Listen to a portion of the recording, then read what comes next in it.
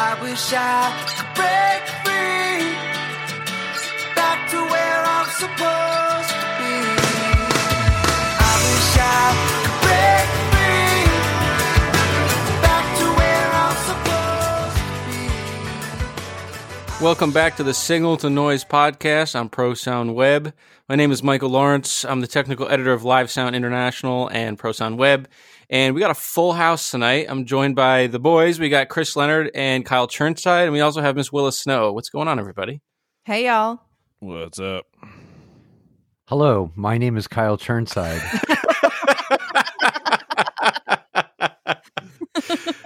Hi, Michael. Willa's been, Glad to hello. have you.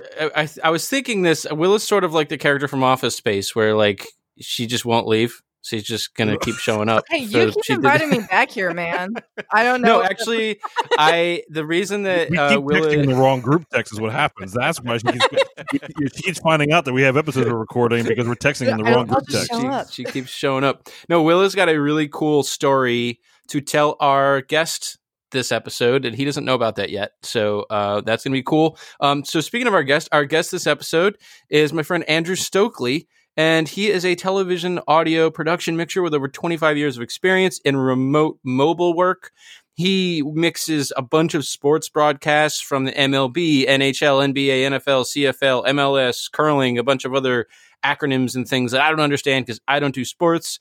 And he's joining us from our friendly upstairs neighbors. So we're going to try to get him to say a boot a whole bunch. Andrew Stokely, thanks for being here, man. Hey. Thanks. Yeah. Thanks for yes. I will say about Yeah. much as you like.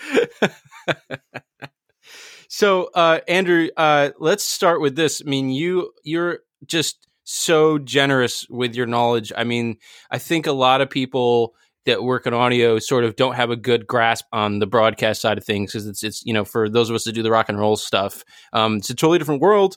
And you're always on social media going like, hey, here's what I'm working on. Who's got questions? And you're just constantly trying to share your knowledge and trying to share your techniques. And I love that, man. I think that's the coolest thing. And I emailed you last year and we did an article together about kind of, it's on ProSound Web, and I think we'll put the link to it in the description of this podcast. And we were talking about some of the stuff that, I've done in my experience doing music events and you've done in your experience doing broadcasts, and where those things are the same, where those things are different. And it was one of my favorite pieces that I've ever gotten to work on. So thank you for doing that with me. Yeah. And I'll let Willa tell you a little bit about her experience with that piece. Yeah, so Andrew, my father is a huge sports guy, specifically with baseball. Okay. So we're from California, from Northern California. We're all about the San Francisco Giants in my family, except for me. I'm not really a sports person whatsoever. I am a music person. That is what I do. So I'm sure all of y'all can relate to this as well. My parents kind of struggle to understand what it is that I do. No matter how many times I've explained it to them, 10 different ways to Sunday, and I've like dragged them to gigs and like showed them, this is the console, these are the cables, here's how this works and whatnot. But there was never that connection point until this article came out, and I read it, and it was so cool to get a peek into your world, Andrew, and see what you deal with every day, and how you mix baseball and hockey and curling and all kinds of really cool interactive things, and just these really subtle things like putting mics under the ice to capture the puck, or on the wall of the outfield so that when they slam into it to grab the baseball, you hear that whoomp and like make this really dramatic thing, and then the crowd noise goes up, and this whole incredible, really amazing experience. So I sent that article to my dad. I'm like, Dad, this is in an essence, this is like what I do. And he read that, and he finally, for the first time, kind of understood what I do for a living. So thank you so much for giving me that beautiful moment of connection with my dad. Oh, that's awesome. I'm sorry, I'm getting all emotional all of a sudden. No, sorry, I I'm only so say that grateful because to you. Thank you. No, because my dad sadly passed away in November. I'm and so my sorry. dad had my dad was a huge baseball fan, a huge Jays fan. Mhm. And so when I told him that I was taking over as the head audio guy for the Jays, I think at that point he finally realized that, I had kind of hit the pinnacle of my chosen profession, if you will. It was the first time that I was going to be, quote, a head or a lead of any in the broadcast world. And it was the sport and the team that he loved the most. So for him, I think that was the real moment. And he sadly passed away in November. And my dad had a perfect sense of timing. I had been on the road for almost 18 days. And I came home for a week. And he knew, and we all knew, sadly, liver cancer sucks. Cancer sucks for everybody. Mm-hmm. And so my brother came up from Texas. My sister, who lived close to them, we came up for a whole week, and we spent a whole week. And then, sadly, he did pass away. And then I had to leave again for another event. And it really hadn't hit me until kind of this weekend. I was supposed to leave today to go to Montreal to get ready for the preseason games for the Blue Jays and the St. Louis Cardinals in Montreal. And we would have a daily conversation on the phone about baseball after every game. And so, you know what, that's that connection you have with your dad, that brings a big smile to my face. And I'm glad that he finally made that connection to what career you made, and finally connected. So that makes me very happy. That's amazing. I'm so glad. Thank you so much. Yeah. Well, that's it for this week. No, I'm just joking. It's, well, you know what it is. It's, sports, and I'll be the first to admit, I'm not a huge sports fan. After so long in doing this, to me, it's just another gig. Hey, I'm not a big music fan either. Yeah. For doing it so long. But it's funny. Like, people ask me, who's your favorite team? And I say, whoever wins in regulation. That is my line. Nice. Yes. That's a great line. Catering. Yeah, I don't want bonus curling. I don't want bonus baseball. I don't want bonus hockey. Like, just win in the time that it's provided, because I'm usually either going home because I haven't been home, or I'm going to an airport, or I'm going to a hotel so I can get up in 3 hours and go to the airport and go on and do it again. So again, the whole romantic story of how I'm so emotionally involved with it, I couldn't care less. Like, just I want to go in and make it sound good. And audio is an emotional connection. We all know that, especially you guys who work in music. Emotional connection and music are one and one. They are as symbiotic as, pork and beans, as rum and Coke, whatever it is. I'm waiting for the taco analogy, but I'm with you, man. I'm tracking. Tacos and tequila. Yeah, there we go. Yeah. Just for you, buddy. So, and if I can make that connection with how I mix a show, then awesome. Then I've done my job. I can go home and be happy. So let's trade spaces for a bit. Like I said, I'm kind of sick of music, and it takes me a bit to kind of get back into it and listen to it as an enjoyable thing, especially going to live concerts. And I'm sure a lot of us get that way. So if you and I traded spaces today, dude, I am the biggest St. Louis Cardinals fan in the world because of my grandma, because of my parents, because of the community. Like, do you think if you went and decided, hey, I'm going to mix music now, would you have that passion that you did when you started? Did you have a passion when you started mixing for baseball? Like, were you a card collector? Were you No. And hockey, come on, you're from Canada. Like, they have reruns of hockey games. Yeah, hockey it was. Yeah. When I first started, I went to school for radio. That's what I wanted to do. I started working at a radio station here in Toronto when I was 16, because I lived a 5-minute bike ride from their studio.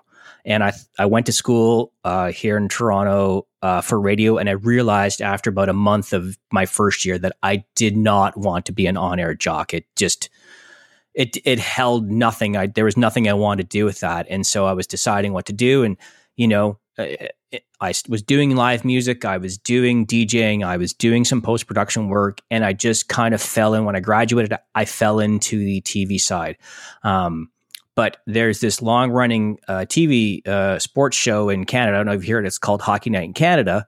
It's probably the most famous hockey program in the entire world. And I got to do my very first show as a TVA. So what they call utilities in the US, guys who help run cable, set up cable cameras, help do all that. I did that, my first one in 1995. And then I spent 14 years working on the show, working as a TVA and then finishing off as an A2, which is an assistant to the main mixer. And I did that from 1995 all the way up to almost 2007, 2008. It's, I covered Stanley Cup finals and all that. But in terms of the sport, no, I'm not I'm not a diehard fan of any team. But you know what? If there's a couple bands that I would love to get on the road that I would just, sometimes when I'm listening to music, especially nowadays, there's some stuff that I'd love to get back out and do. There's a couple of bands. There's a band out of Canada called Arkells, who are my favorite band right now. I'd love to get on the road with them. It'd be fun. Kind of re-energize you. Can you take us through a typical setup? In terms, I think one of the things that was really interesting from a lot of the rock and roll folks' perspective is the sheer number of inputs and outputs that you're dealing with. So some ballpark numbers, how many microphones are you dealing with on a given game and how many output mixes are you doing at a time? Sure. I think that's really cool. Yeah. I can do, let's start on hockey. Hockey is a pretty basic show.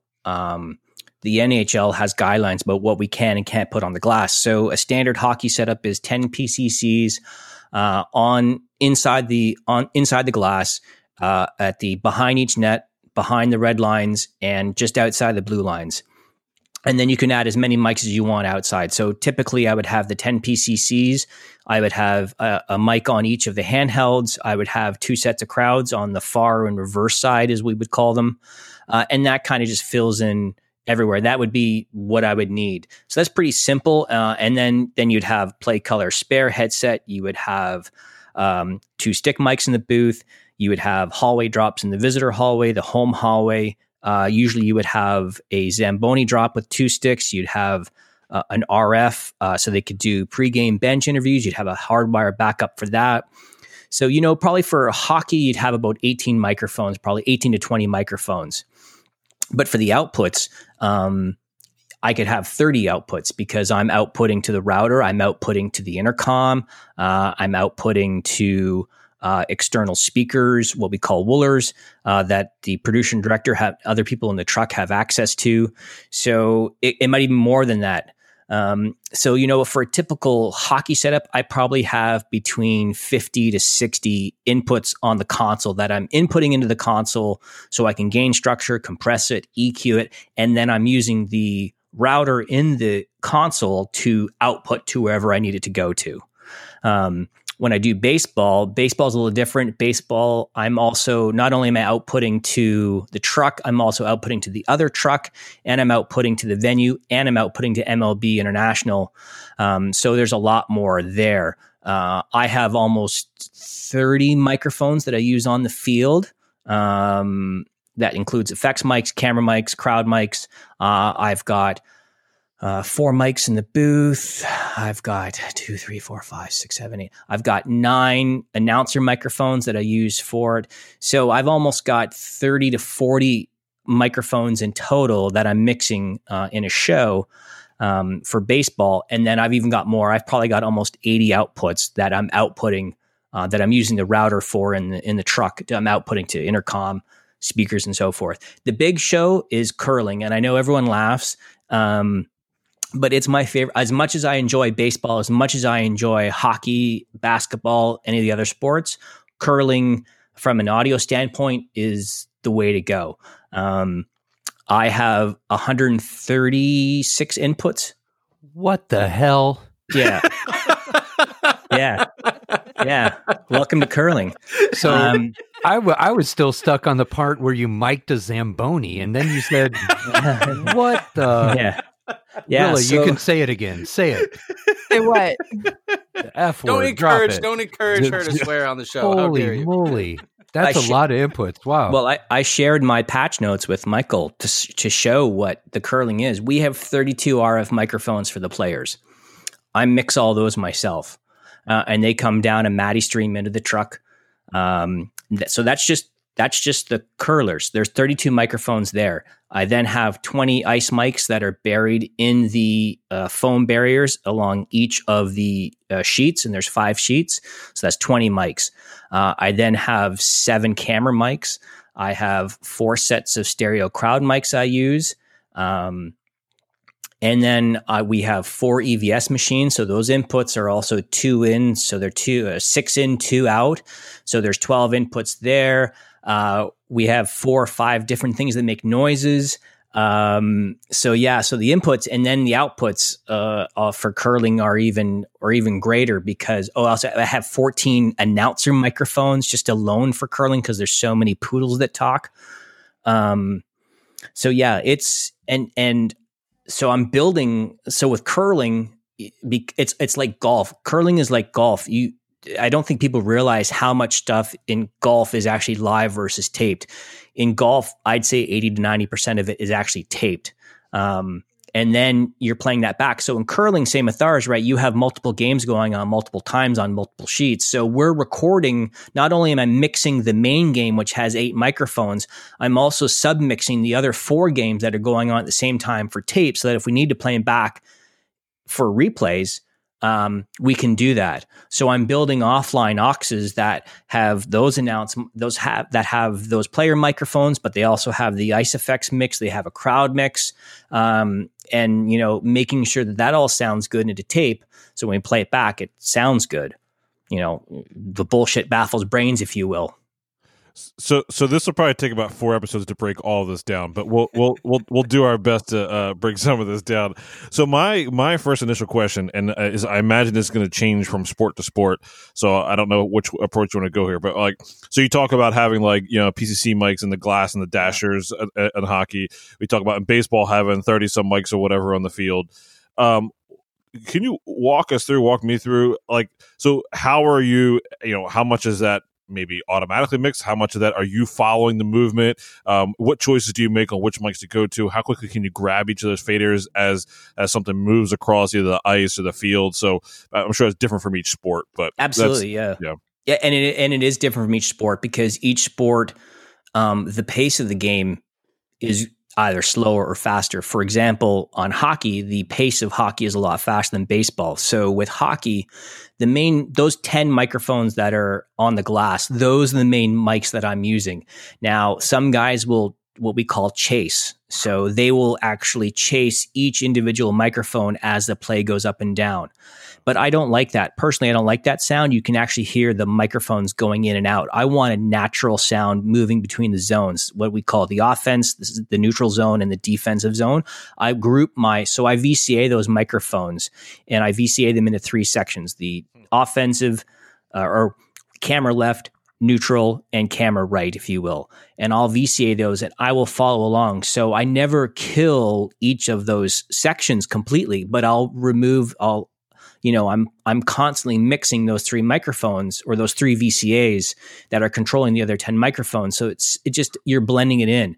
With baseball, I am only tracking microphones that I need to track at that time because there's so much dead space or so much downtime between the pitches that if you just have microphones up, it's going to sound horrible because you'll just have a cacophony of sound. And especially in the dome, when the dome's closed in Toronto, it's even worse. And, a few years ago when the team wasn't so good and the dome was closed and we only had 7,000 people in there, I know I'm sure you guys have to deal with reverb and so forth, but I literally could hear fan noise. Not fans, I mean literal fan noise that would come down because the dome is a giant dish. It acts as a reflective surface. And it not only does the sound go up into the dome, it gets reflected back into 30,000 empty plastic chairs. And that chases per you watching screens for camera angles and listen to the producer's call to go to the cameras, right? So if someone's Correct. Yelling from the bench and they go to the bench, you got to grab the bench mic real quick and make sure that the mouth moves with the sound and stuff like that. Correct. In audio for television, audio always leads. If you follow, you're too late. So I'm always trying to anticipate, if you will, what the director or what the producer is calling. Traditionally in sports, the director's calling cameras, producer's calling tape, and producer usually calls audio. Producer usually will call for music, they'll call for announcers, and so for the director's dealing with other stuff.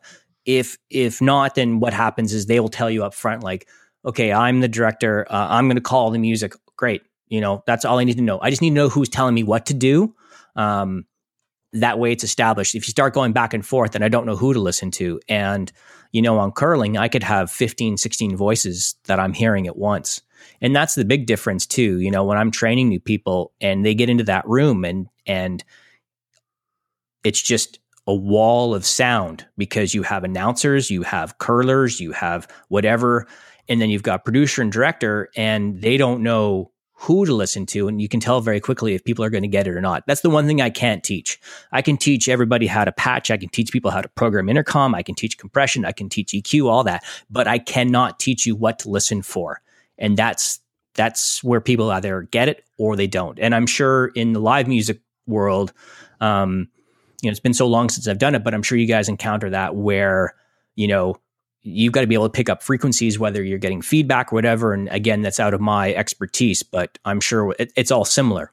Oh, it's very similar, especially when it comes to musical taste in regards to the song, like what choices you make for your effects to the type of music that you're encountering, or just the way that you lay out your console. How much, for me, it's how much subgrouping am I going to do? How much processing am I going to have? Am I going for a really polished sound, or am I going for something that's a little bit more raw? And just making sure you notice when an instrumentalist is taking a solo, or when you need to mix the harmonies a certain way and make sure that the balance is maintained. Right. And I know, I'm sorry, Kyle asked me earlier about the desk space. For sports, I want as much real estate and as much fader real estate as I can right in front of me. I've got to be able to have access to those microphones right there. Because if I've got to go through pages, then I've already missed it. It's too late. So that's why I tend to like consoles that give me fader real estate. You give me lots of space, give me lots of faders, because I cannot be going through or searching through pages, which I know in music is a little different, because you can bury some stuff that you're not necessarily needing up front, or if you're doing multiple bands and so forth, you can go on different pages. In broadcast, I can't do that. I need to have access to that on the top space, which is why, in North America, Calrec is the leading manufacturer of consoles, because they do that. They provide fader space. It's all about real estate. Is there ever any submixer, so another engineer mixing some stuff down for you in tandem? Yeah, some of the shows in the US, they use submixers a lot, especially on things like NFL, just because of the amount of microphones they're using. In Canada, the only ones they really use a submixer for is the Grey Cup, which is the CFL's championship, because they have like 30 or 40 microphones, and there's just so much going on the mixer. Like the main A1 just you can't do it. In curling for the TSN events, so there's three main broadcasters in curling in Canada. You have the CBC, Canadian Broadcasting Corporation. You have Sportsnet, which cover the slam events, which is the tour events. And then you have TSN, which cover the Canada curling events, which are the national championships and other events. So you have the Brier, which is the men championships, which then the winner goes on to the Worlds. And then you have the Scotties, which is the women championships. For those events, they use a submixer. And there's a guy who sits up there and he mixes the other three games that are going on. It's just different philosophies of the network. I am a bit of a control freak, if you will. I'd rather be in control of my own microphones as opposed to letting somebody else do it. And it's not because I don't like them. It's not because I don't think they would do a good job. It's just I personally don't like not having control of my own mix. I'm sure you guys can appreciate that. Yeah, absolutely. one more technical thing in terms of all those microphones. Is there any timing that goes into it? Any delay compensation? Any of that stuff when you have these mics from all over the arena, all over the stadium? Is there any bit of timing there? No, the only one sometimes we'll do is sometimes in the crowd mics, depending on the venues. At the Rogers Center, I have 3 sets of crowds. I have a lower, I have a middle, and I have an upper. Sometimes I will delay a little bit. So I have a Shure VP88 that I hang in behind the home plate, and it gets what's called the 100 level audience. It's pretty good. That's the main crowd mic. Then I have 2 pairs of AT 2050s that I use in the upper bowl, so the 200 section, and that's I leave those in an Omni fashion. I leave them out there, and then on the upper level in the 500, I have another set of AT 2050s that I hang down, and they just kind of hang out.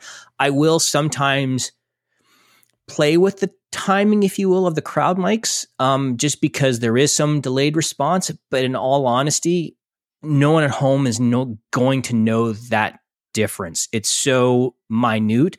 I might hear it, but it really happens. Now, in terms of effects microphones, like if a baseball is being hit, or say like I have three mics that I bury in the outfield wall, there's no timing because the distance isn't long enough. It's all within 2,000 feet of copper, if you will. So it's not. If it is, it's a millisecond, and no one would hear that difference. So I haven't really noticed any timing difference. Although I do have a funny story about the Vancouver Olympics in Vancouver. So I was doing curling there, and so the way curling is done in the Olympics, you have 4 trucks. Each truck covers a sheet. So you have a dedicated crew for sheet A, you have a dedicated crew for sheet B, C, and D.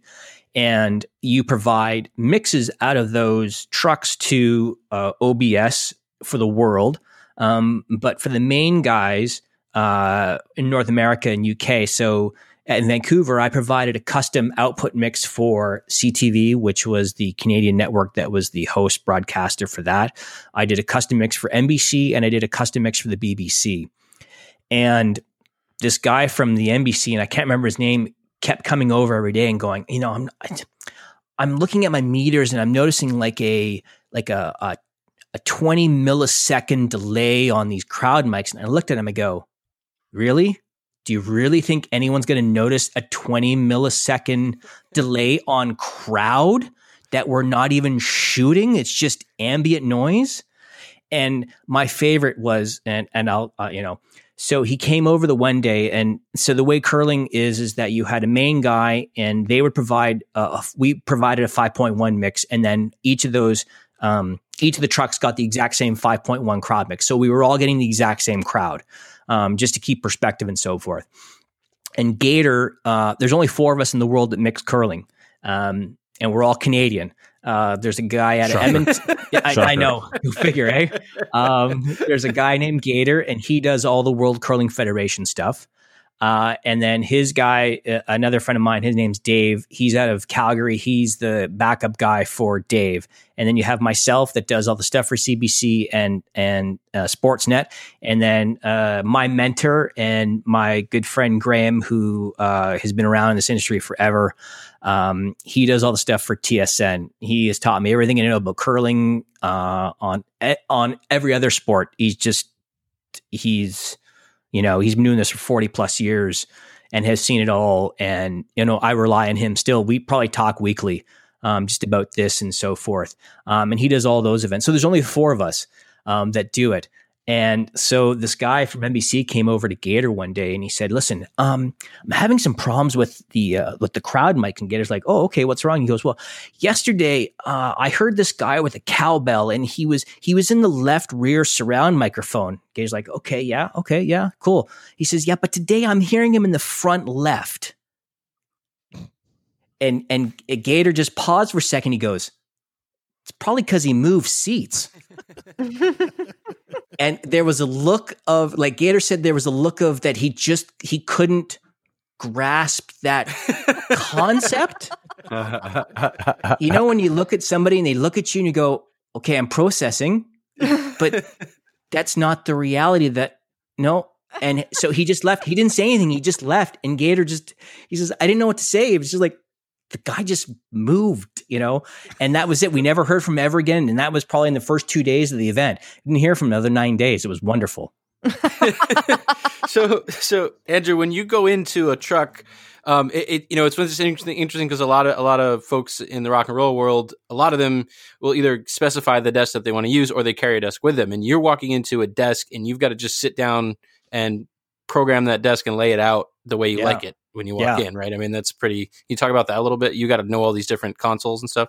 Well, the great thing about that is that in North America, if you want a mobile deal with ESPN, which still is the largest producer of sports in North America, if you want to deal with them, if you want to be able to provide mobile trucks, you are required to have a CalRec audio console. So CalRec is a UK-based company. They've been around for many, many, many years. They are pretty much in 95% of the mobiles here in North America. So in saying that, they have 6 different models. The old style version are different because they were analog digital hybrids, and the new ones are completely digital. But the one thing I love about CalRec is that when they were making their digital consoles, they kept in mind that these are guys who are coming from an analog world and want to be able to function like an analog world with the flexibility of a digital desk. So their digital consoles still look and feel like you're working on an analog desk. And for an old guy like me, it's awesome. Take note, Kyle. Yeah. Easy, Sonny. Look at Yamaha, right? The last analog Yamaha console I worked on was a Yamaha PM4000. Not even a D, not even a 5, like a 4000. And you go to an O2R, whatever, and I hate that little piece of crap. It's just, there's too many freaking menus. Like, I just want to be able to go there, there, there. And, I'm using that dial and I'm fumbling around and so forth. I don't have time to do it. Like, in sports, they want to maximize. We are on what's called a 10+1 day here in Canada. So I'm on a 10-hour plus a 1-hour unpaid meal break. So 11-hour day. That's standard here in the Canadian market. So if I'm doing a hockey show, if I'm doing a U.S. show, not the home show, if I'm doing a U.S. visitor show, so like yesterday, today's Saturday. So yesterday I was supposed to do NBA Detroit yesterday. So the game was at 7:00. My call time was at 1. So I'm in at 1. Production wants to be up and ready by 3:30. They want to be able to start doing stuff because they want to get people out to meal. So I basically got 2.5 hours to get the desk built, patched, intercom programmed, faxed to get ready for pre-production. So it doesn't have a lot of time. So I don't want to have to spend all my time farting around figuring out menus and so forth. So luckily now, I've been doing this long enough that if somebody calls me and says, "Oh, we need you for something," great. First thing I always ask, what truck is it? What desk do you have? Because if it's a desk that I don't know or I don't like working on, I just say, thank you very much, but I'm not available. Because I don't have a lot of time and I don't want to spend all of my time farting around. I want to be able to have stuff ready for production. Because the last thing I want to do is to say, sorry guys, I'm not ready. Sorry guys, I'm not ready. Sorry guys, I'm not ready. And then they go, well, why aren't you ready?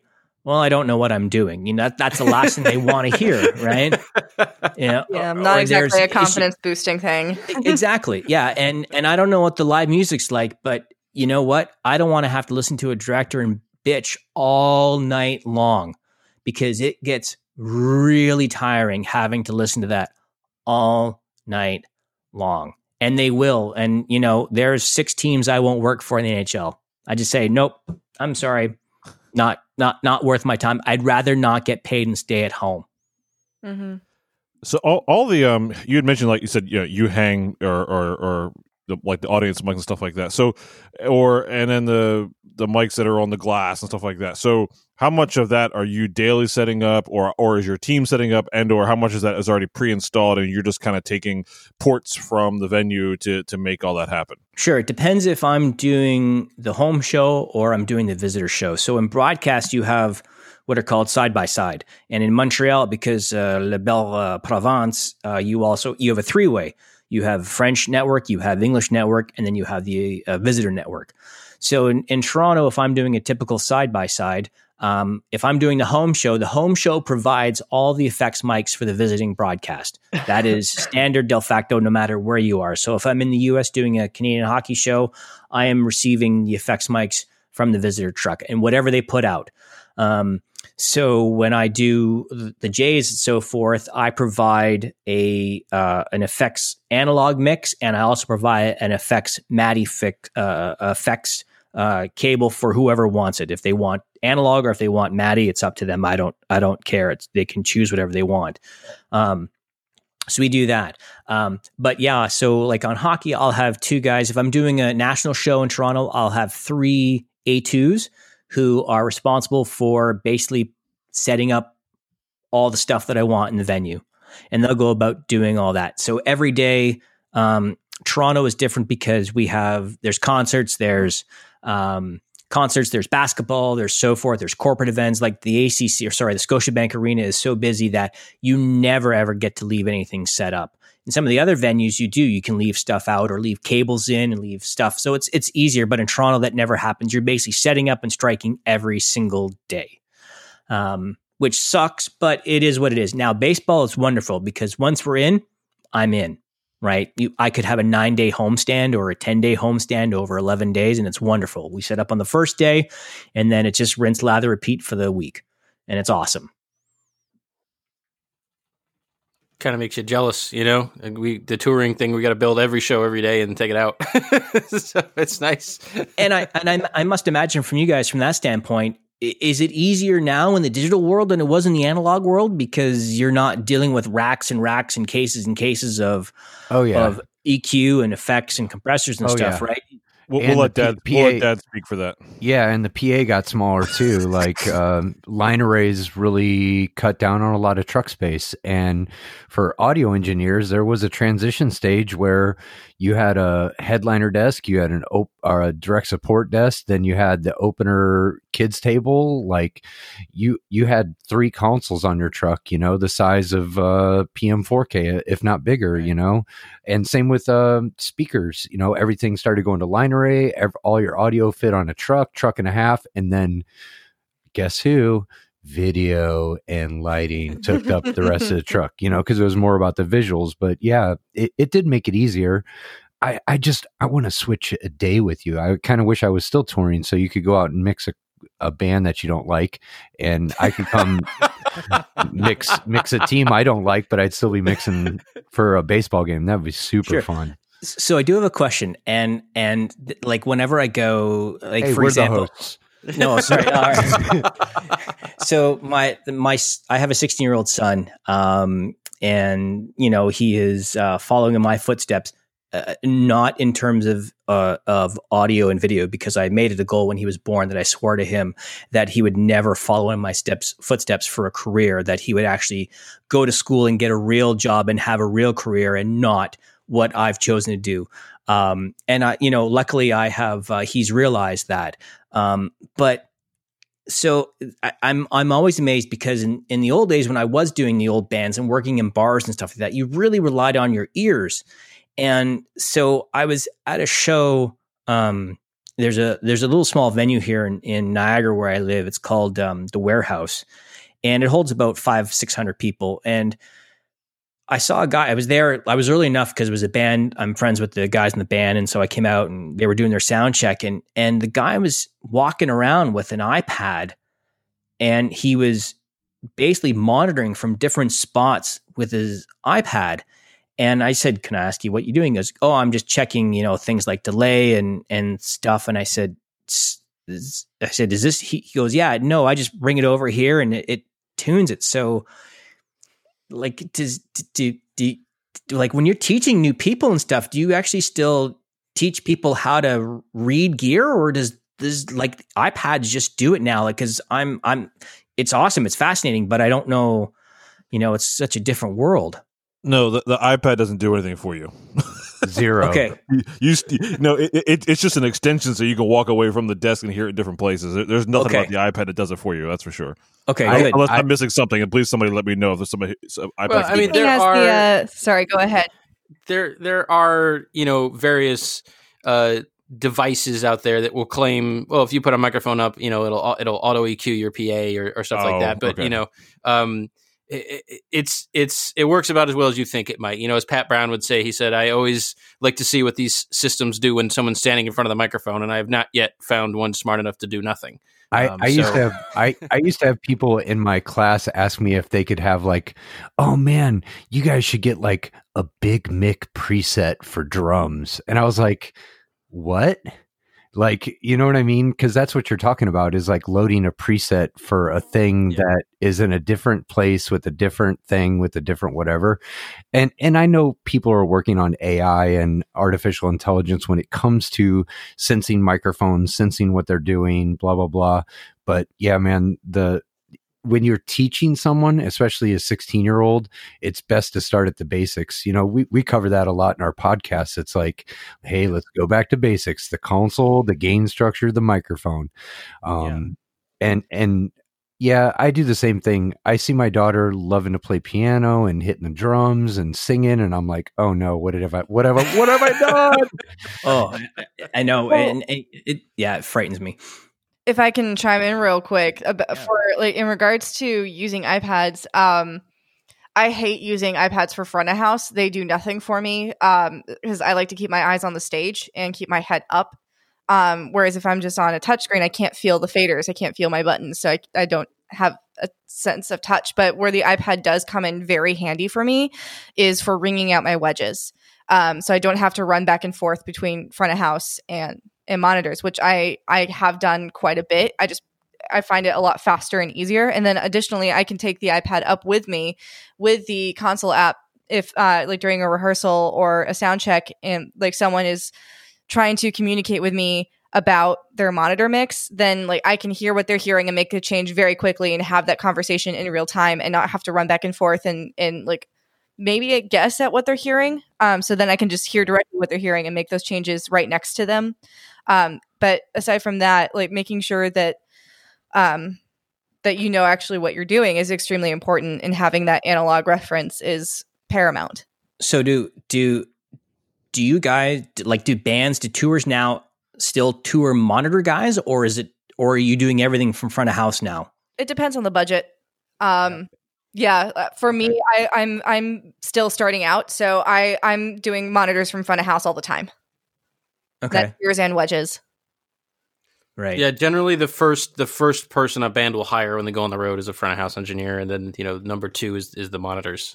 So there's that kind of no man's land, and a lot of clubs and one off stuff. You've got to do them from front of house, and there's obviously some compromises involved in that, but that's when being able to get out from behind the console with a computer or a mobile device or something like that, where even something like, oh, this mix position in this venue is in a crappy position, and I want to go hear what it sounds like in other parts of the room. Right. And when I walk over 20 feet, I go, oh, well, the vocals are totally buried. To be able to bump it without having to run back to the desk. I mean, that's sort of, to me, where the value lies. But I don't ever want to be in a situation where I don't have my hands on faders. I think right. I need that. Yeah. I need that. When my club has that, it's terrible. I don't think I could deal with an iPad to mix. I'm so used to that tactile feel of, because I can be using all 8 fingers, if you will, and sometimes the 2 thumbs to mix, especially on curling, because I'm mixing 8 microphones at once in real time. But it's funny because I mean, I was asking about that just because, when I'm doing lectures at the local college where I do some workshops and stuff at, I always say to them, I said, well, how's your audio? And they say, well, it looks good. And I go, okay, awesome. But how does it sound? They said, well, what do you mean? I said, well, sure, it might look good, but what are your ears telling you? Are they, and that's it's amazing how many don't trust their, like, you know, all the meters. I mean, you know, if I was to lose my monitors for whatever reason at this stage, I could live off of the meters and see it, but I'd rather lose the meters than lose my speakers, because that's the, you know, that's going to tell me if it's there or not. You brought up a good point, and I noticed this in a lot of schools that I visit in training sessions and in churches, is the listening part is never really addressed very well unless the teacher or the person doing the class has some kind of music background when it comes to that. So it's like they don't do ear training anymore. One of the first things golden ears. Oh yeah. One of the very first things that I do with some of my people that are wanting to learn how to do this is frequency recognition, you know, because feedback control, obviously. What was that? Oh, that was 1K. No, higher. Like, and basically go through it like a piano and do that. But like you mentioned, they rely on their eyes instead of their ears, and there's this really cool effect. It's called the McGurk effect, and you can look it up on YouTube. Actually, there's a BBC article. So what you get from looking at an EQ curve changing on a screen isn't exactly what your ears are hearing. It'll actually fool your ears. It's like an illusion almost for your hearing.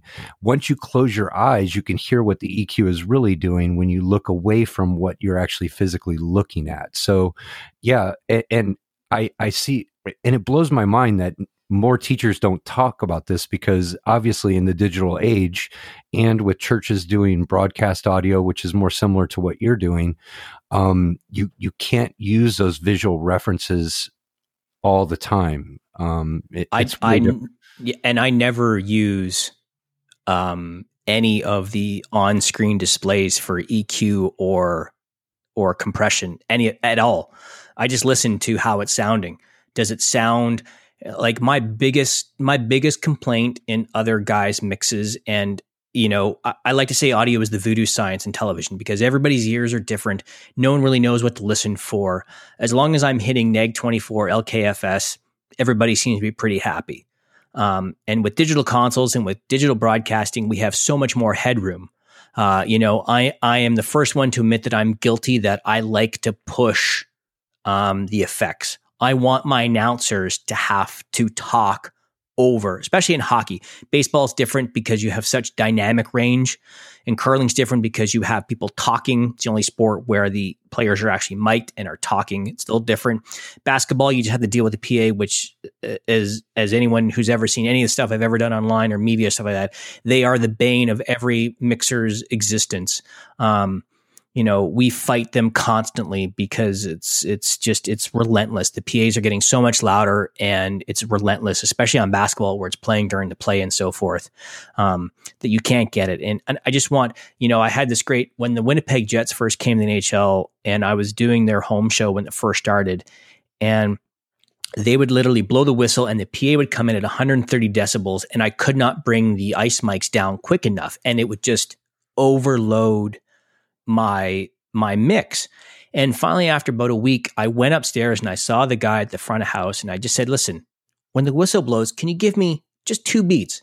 That's it. Just 2 beats, 2 pauses to let me bring everything down. Oh no, they want me to bring it in. I said, listen, I understand you're trying to create excitement and so forth, but I'm just a little bit of professional courtesy. Just give me 2 beats to bring it down, and then you can go, you know, full tilt boogie. No, I don't want to do that. I said, okay, great. If you're not going to do that, then I'm not providing you guys with any feeds. And they said, well, no, you have to. I said, I don't have to give you shit. Yeah. You know? This is my show. I could just tell you, oh yeah, you know what, guys, I couldn't get it to you today. I'm sorry. And he says, well, no, we need all that. I said, I get that. I said, but what I need is just a little bit of professional courtesy. Give me 2 beats. So he wouldn't do it. So the next game, I didn't provide a single thing to the house. Wow. And then they came down and said, why don't we have all this? And I said, because I asked for a favor. I just said, just give me 2 beats.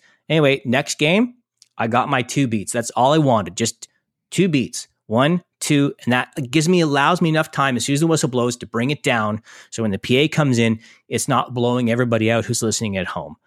And, you know, and that's my biggest pet peeve in broadcast right now is the PA, and it always has been. And it's just, I know it's there for some reason. Some producer thinks that louder means excited, means more excitement. Well, it doesn't. It just means louder. It doesn't mean there's more excitement. It's my biggest pet peeve.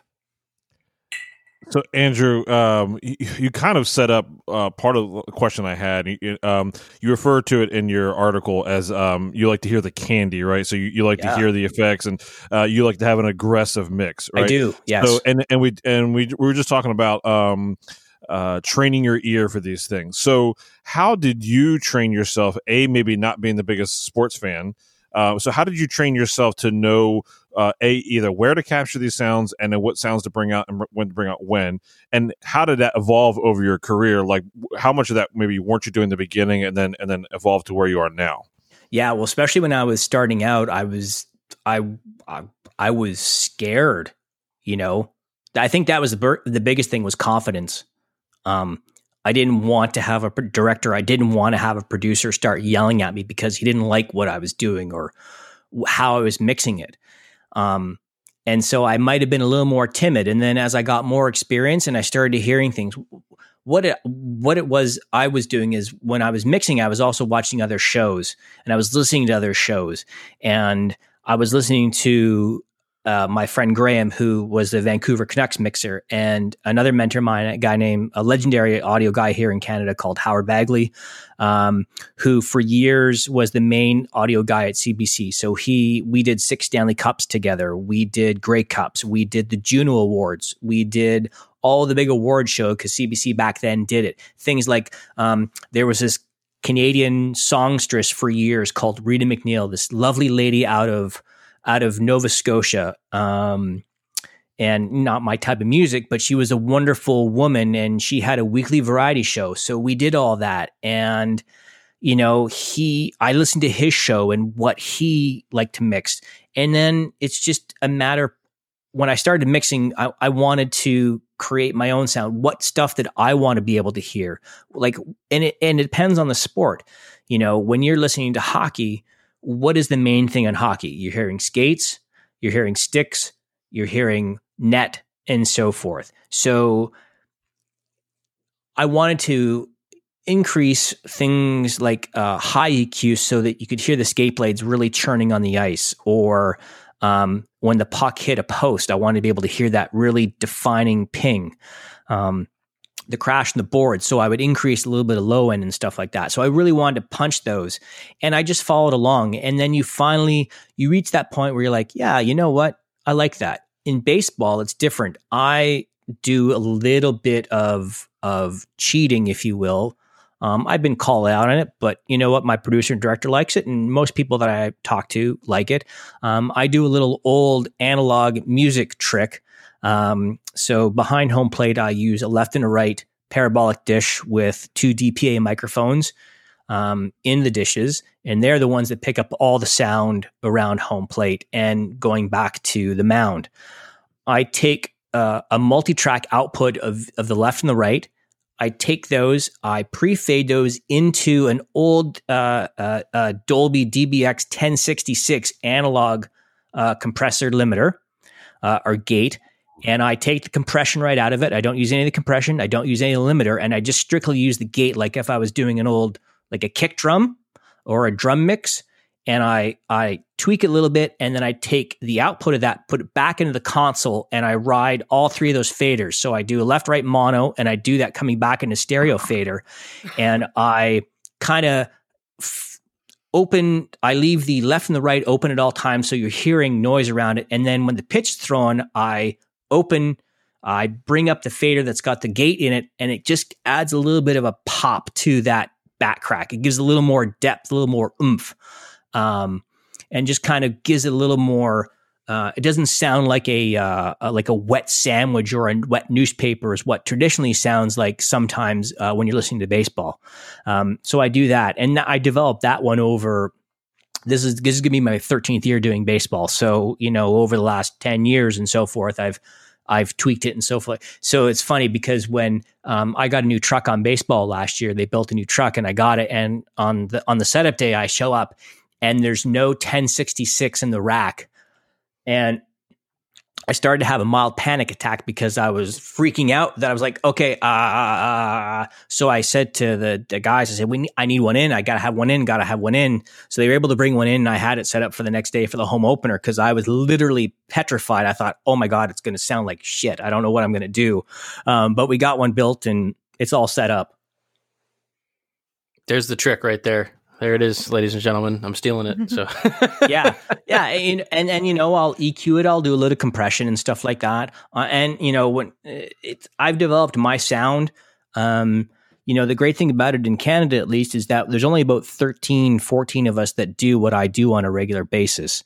And I'm one of the busiest ones. I'm one of the lucky ones because not only do I do hockey, I do curling, I do the basketball fill-in, but I do all the baseball. I do 100 Jays games a year. So I'm one of the busier guys. And so I've had a good amount of ability to create a sound. And I can tell who's mixing who without knowing who was on that night just by the way they mix. That's cool. And that's cool. And I've met a lot of the good guys in the U.S. and become friends with a lot of the guys in the mix who mix sports in the U.S. It is a very small fraternity. We're very passionate about providing good audio. We do have a lot of fun. Tickets, maybe. You know what's funny? My wife has been to more professional sports games in the last 25 years than I have been. Did she pay? Nope. She worked on, or she'd go on corporate events. Everyone says, well, you must like to go to games. I said, the last thing I want to do on my day off is go back to a venue. Yeah, man. I do not want to go see a rock show. I do not. I'll go down and say hi to all my friends if they come in town or whatever the case may be. But once you guys start soundtrack and get loud, I'm like, all right, nice seeing you. Yeah. Have a good show. No. Yeah, it's it's like I'm on the road so much, that when I come home, I just want to be home. I just want to be here. I just want to be able to do the things that I can't do when I'm not here. And like I said, my son is 16. This is a lifestyle he's been used to since he's been born.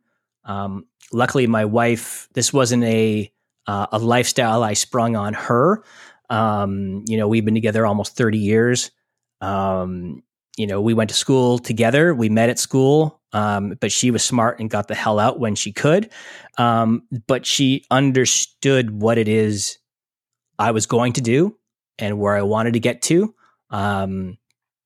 So I'm always thankful for her that she's allowed me to do this.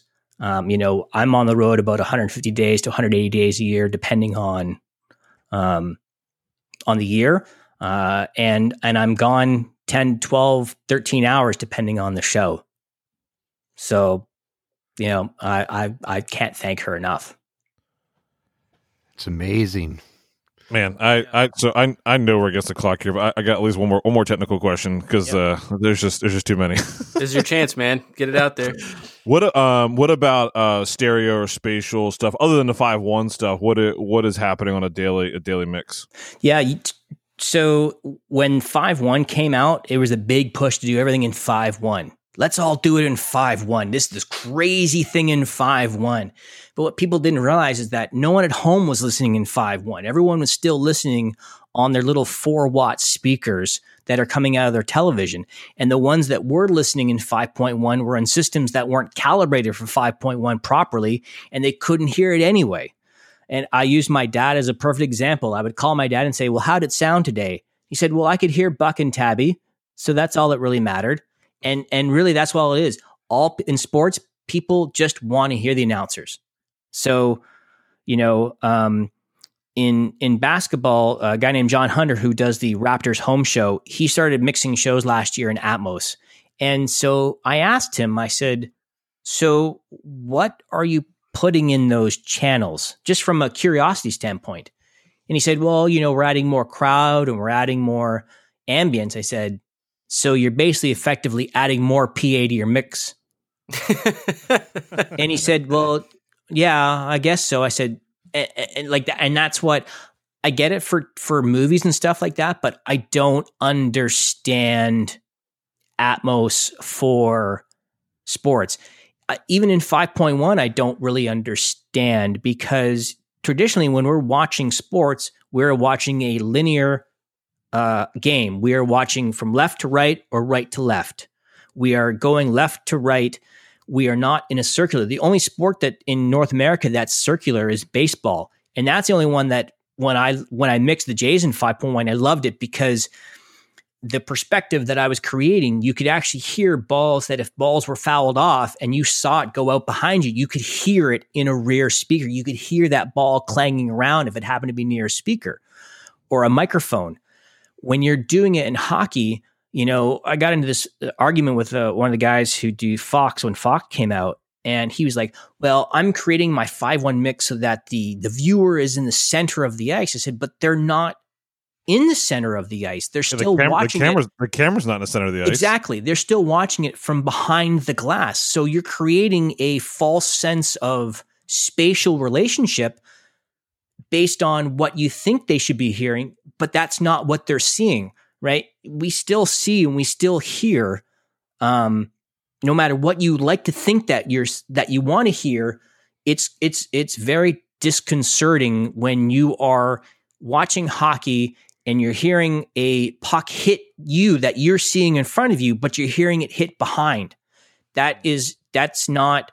I don't want to be involved in that. Like, I want to be able to create a mix that is good for the person who when they're watching it at home, they're seeing what's happening there. So, there's nothing wrong with stereo. I love mixing in stereo. Most of the networks now in North America, we mix in stereo in the trucks, and then they upmix it back at their master control.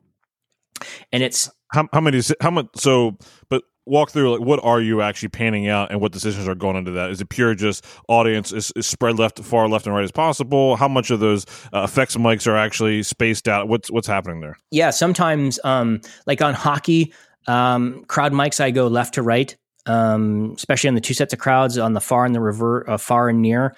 I will go a full 100% left and right pan. On the effects microphones, I will slightly pan the left and the right zones, a little bit for stereo imaging, if you will.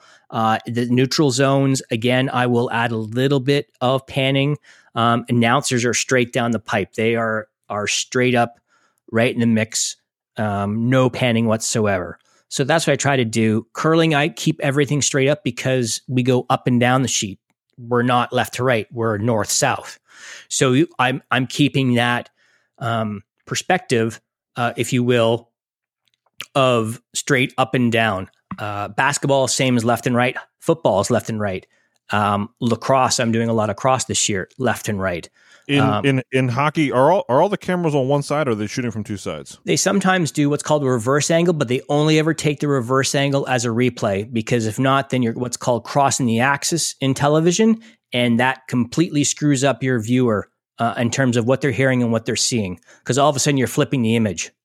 So yeah, I was just thinking that would play your left or right would mess with you, obviously, completely. if the camera was going opposite. Yep. Yeah, and when this is the whole thing. When 5 first came out, some guys were using what are called GPIs or tallywhackers to change. If the camera went to a reverse, they would tallywhack faders so that the image would change. Well, I'm like, holy crap, talk about making somebody all of a sudden seasick, because you're now taking a forced perspective, and then you're just going whoop and doing a whip around, and now all of a sudden that center point is no longer there because you've switched it, and then you're back, right? It's not like you're going to it and staying it for a minute. You've gone there and then you've come back, and that's a big it's a big discussion a lot of audio guys have about what should be this and what should be that, and I have my ways and other guys have their ways, and if I'm right, I'm right. If I'm wrong, I'm wrong. But I'm still mixing. So Man, There you I'm ready to go. go. I'm ready to go watch a game now. It's going to be a completely different experience watching a game. It is. now. I got to tell you, after I talked to Andrew last year, when you watch the game and just kind of in the perspective of thinking of somebody behind a console throwing the faders, it's really, and I'm not a huge sports fan either, but I mean, it really, it's quite engaging. So, Andrew, thank you for your time and your expertise, man. This has been a lot of fun. It's really cool chatting with you. On fire. Yeah, thank you. Yeah, I appreciate it. Like I said, we are the wicked stepchild. We are the voodoo. Everyone says we're 90% of the problem and 10% of the picture, and I take that with a badge of honor. And if anybody wants to come hang out in the audio room, I always say it's like the kitchen at a party. It's where all the cool people hang out. Yeah. Yes. I'm a baseball fan and a hockey fan. Being from St. Louis, I can't be a football fan. So this was super interesting to me too, man. Thanks for being on the show for sure. Yeah, I appreciate it. And if you ever get to Toronto and you want to come sit in the truck with me for a day, just there you go. hit me up. Awesome. Thanks, man. That was so cool. Sports. Appreciate it.